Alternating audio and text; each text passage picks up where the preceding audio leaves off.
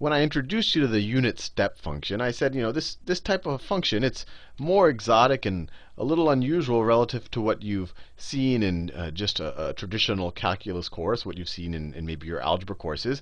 But the reason why this was introduced is because a lot of physical systems kind of behave this way, that all of a sudden nothing happens. Nothing happens for a long period of time, and then bam, something happens. And you go like that. And it doesn't happen exactly like this, but it can be approximated by the unit step function. Similarly, sometimes you have nothing happening. You have nothing happening for a long period of time. Nothing happens for a long period of time, and then whack! Something hits you really hard and then goes away, and then nothing happens for a very long period of time. And you'll learn this in the future. You can kind of view this as an impulse. And we'll talk about unit impulse functions and all of that. So wouldn't it be neat if we had some type of function that could model this type of behavior? And our ideal function, what would happen is that nothing happens. Nothing happens until we get to some point, and then bam, it would get infinitely strong, but maybe it has a finite area.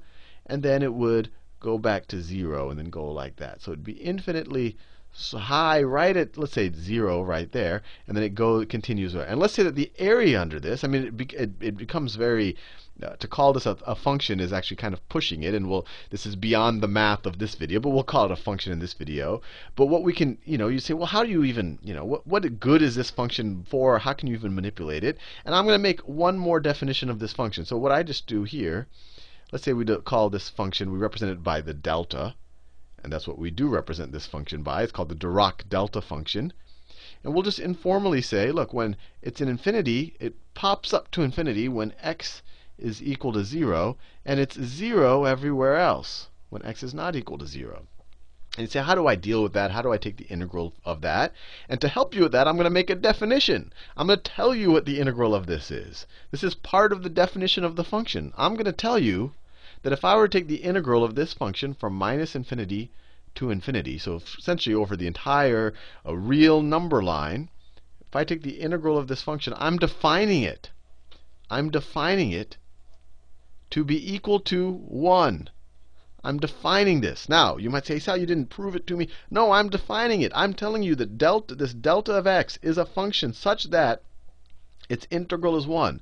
So it has this infinitely narrow base that goes infinitely high, and the area under this, I'm telling you, is of area 1. And you're like, hey, Sal, that's a crazy function. I want a little bit better understanding of how someone can construct a function like this. So I don't know, let's see if we can satisfy that a little bit more. But then once that's satisfied, then we're going to start taking the Laplace transform of this, and then we'll start manipulating it and whatnot.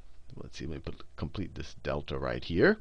Let's say that I constructed another function. Let's call it d sub tau. And this is all just to satisfy this craving for maybe a better intuition for how this Dirac delta function can be constructed. And let's say my d sub tau of, well, let me put in it's a function of t, because I want to, when everything we're doing in Laplace transform world, everything's been a function of t. So let's say that it equals 1 over 2 tau, and you'll see why I'm picking these numbers the way I am. 1 over 2 tau when t is less than tau and greater than minus tau. And let's say it's 0 everywhere else. Everywhere else. So this equation, this is more reasonable. This will actually look like a combination of unit step functions, and we can actually define it as a combination of unit step functions. So if I draw, that's my x-axis. That's my x-axis. And then if I put my y-axis right here, that's my y-axis. Y, and this is the t-axis. To get out of that habit, this is the t-axis, and I mean we could call it the y-axis or the f of t-axis or whatever we want to call it. That's the dependent variable. So what's going to happen here? It's going to be 0 everywhere until we get to minus t, and then at minus t we're going to jump up to some level. So let me put that point here. So this is minus tau, and this is plus tau, right? Minus tau and plus tau. So it's going to be 0 everywhere, and then at minus tau we jump to this level. And then we stay constant at that level until we get to plus tau. And that level, I'm saying, is 1 over 2 tau. So this point right here, on the dependent axis, this is 1 over 2 tau. So why did I construct this function this way? Well, let's think about it. What happens if I take the integral? Let me write a nicer integral sign. If I took the integral from minus infinity to infinity of d sub tau of t, dt, what is this going to be equal to? Well, if the integral is just the area under this curve, this is a pretty straightforward thing to calculate, right? You just look at this and you say, well, this is, first of all, it's 0 everywhere else. It's 0 everywhere else, and it's only the area right here. I could write this. I could rewrite this integral as the integral from minus tau to tau. And we don't care infinity and minus infinity and positive infinity because there's no area under any of those points of 1 over 2 tau d tau. We could write it, dt, sorry, 1 over 2 tau dt. So we could write it this way too, right? Because as we can just take the boundaries from here to here, because we get nothing, the whole other, whether t goes to positive infinity or minus infinity, and then over that boundary, the function is a constant, 1 over 2 tau. So we could just take this integral, and either way we evaluate it. We don't even have to know calculus to know what this integral is going to evaluate to. This is just the area under this, which is just the base. What's the base? The base is 2 tau. Right? The base is 2 tau. You have 1 tau here and then another tau there. So it's equal to 2 tau times your height. And your height, I just said, is 1 over 2 tau. 1 over 2 tau. So your area for this function, or for this integral, is going to be 1. You could evaluate this. You could get this is going to be equal to, you take the antiderivative of 1 over 2 tau. You get, I'll do this just to satiate your curiosity, t over 2 tau, and you have to evaluate this from minus tau to tau. When you put tau in there, you get tau over 2 tau, and then minus tau over 2 tau. And then you get tau plus tau over 2 tau. That's 2 tau over 2 tau, which is equal to 1. Maybe I'm beating a dead horse. I think you're satisfied that the area under this is going to be 1, regardless of what tau was. I kept this abstract. Now, if I take smaller and smaller values of tau, what's going to happen? If my new tau is going to be, let's say, here. Let's say my new tau is going to be there. I'm just going to pick my new tau there. Then my 1 over 2 tau, tau is now a smaller number. So when it's in the denominator, my 1 over 2 tau is going to be something like this. It's going to be something like this. Right? I'm just saying, if I pick smaller and smaller tau, so if I pick an even smaller tau than that, then my height is going to have to be higher. Right? My 1 over 2 tau is going to have to even be higher than that. And so I think you see where I'm going this. What happens is the limit as tau approaches 0. So what is the limit? The limit as tau approaches 0 of my little d sub tau function.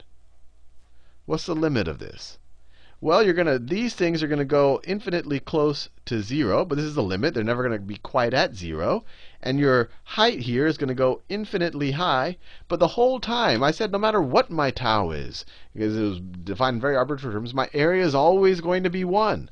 So you're going to end up with your Dirac delta function. Oh, let me write it. I was going to write an x again. Your Dirac delta function is a function of t.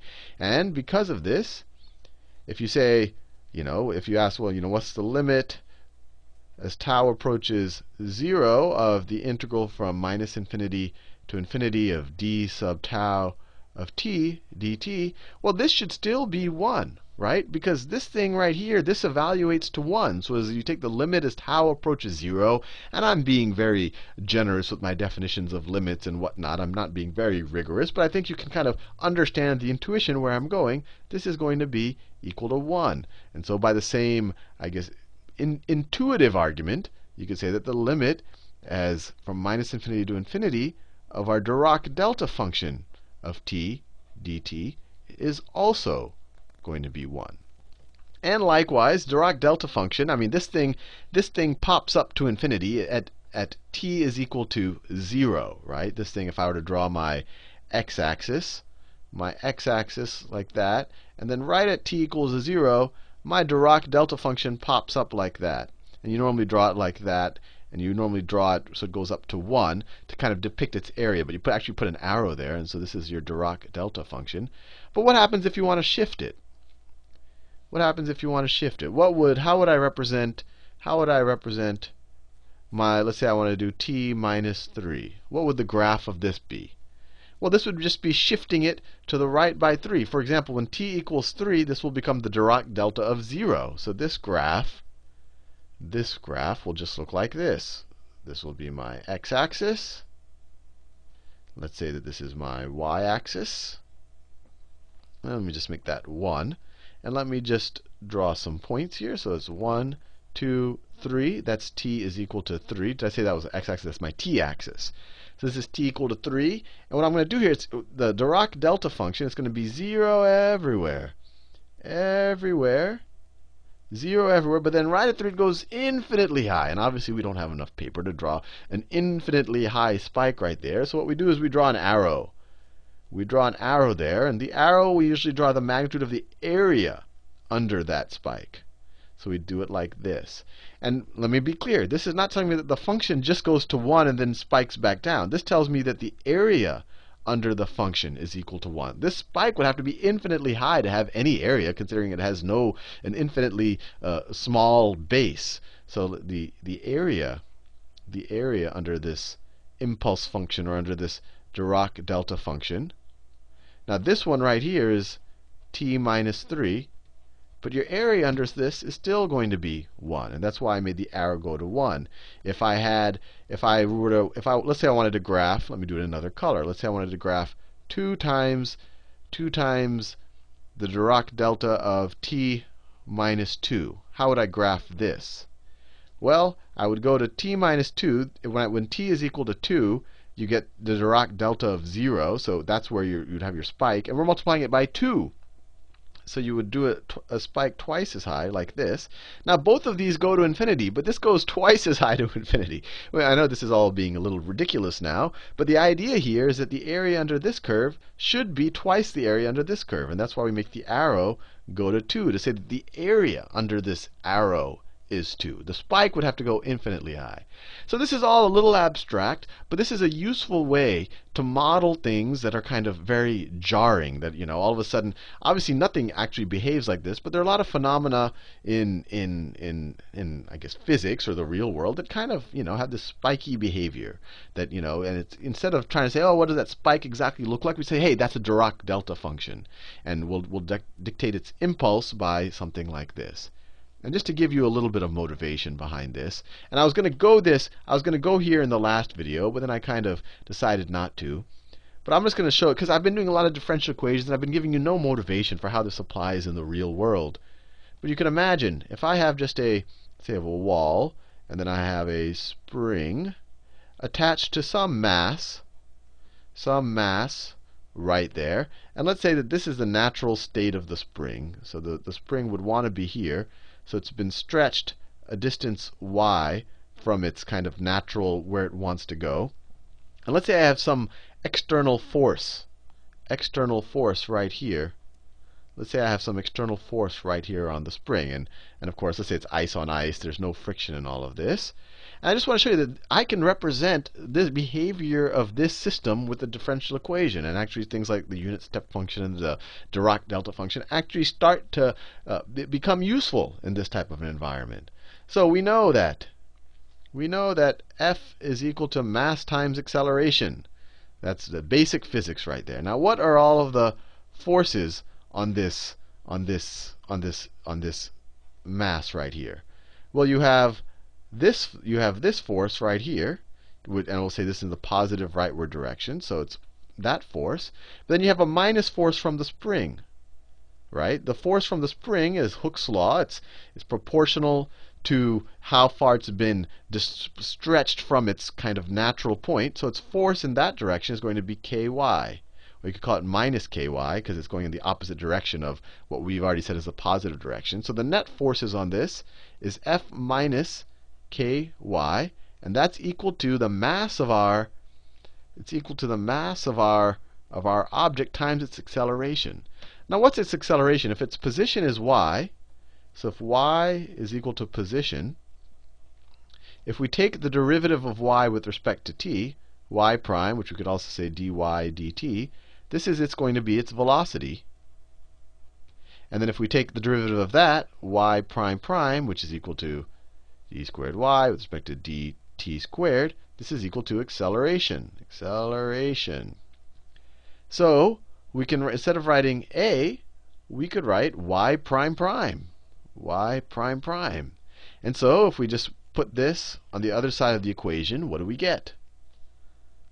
We get the force, this force, not just this force, this is just F equals ma, but this force is equal to the mass of our object times the acceleration of the object plus whatever the spring constant is for this spring, plus k times our position, times y. So if you had no outside force, if this was 0, you'd have a homogeneous differential equation, and in that case, the spring would just start moving on its own. But now this F, all of a sudden, kind of the non-homogeneous term, it's what the outside force you're applying to this mass. So if this outside force was some type of Dirac delta function, so let's say it's t minus 2 is equal to our mass times y prime prime plus our spring constant times y. This is saying that at time is equal to 2 seconds, we're just going to jar this thing to the right.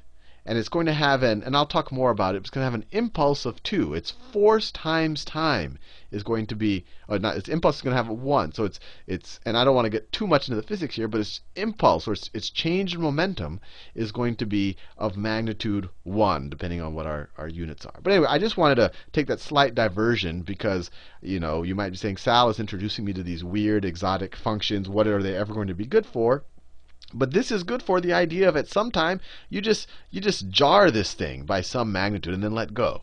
And you do it kind of infinitely fast, but you do it with some enough to change the momentum of this in a well-defined way. Anyway, in the next video we'll continue with the Dirac delta function. We'll figure out its Laplace transform and see what it does to the Laplace transforms of other functions.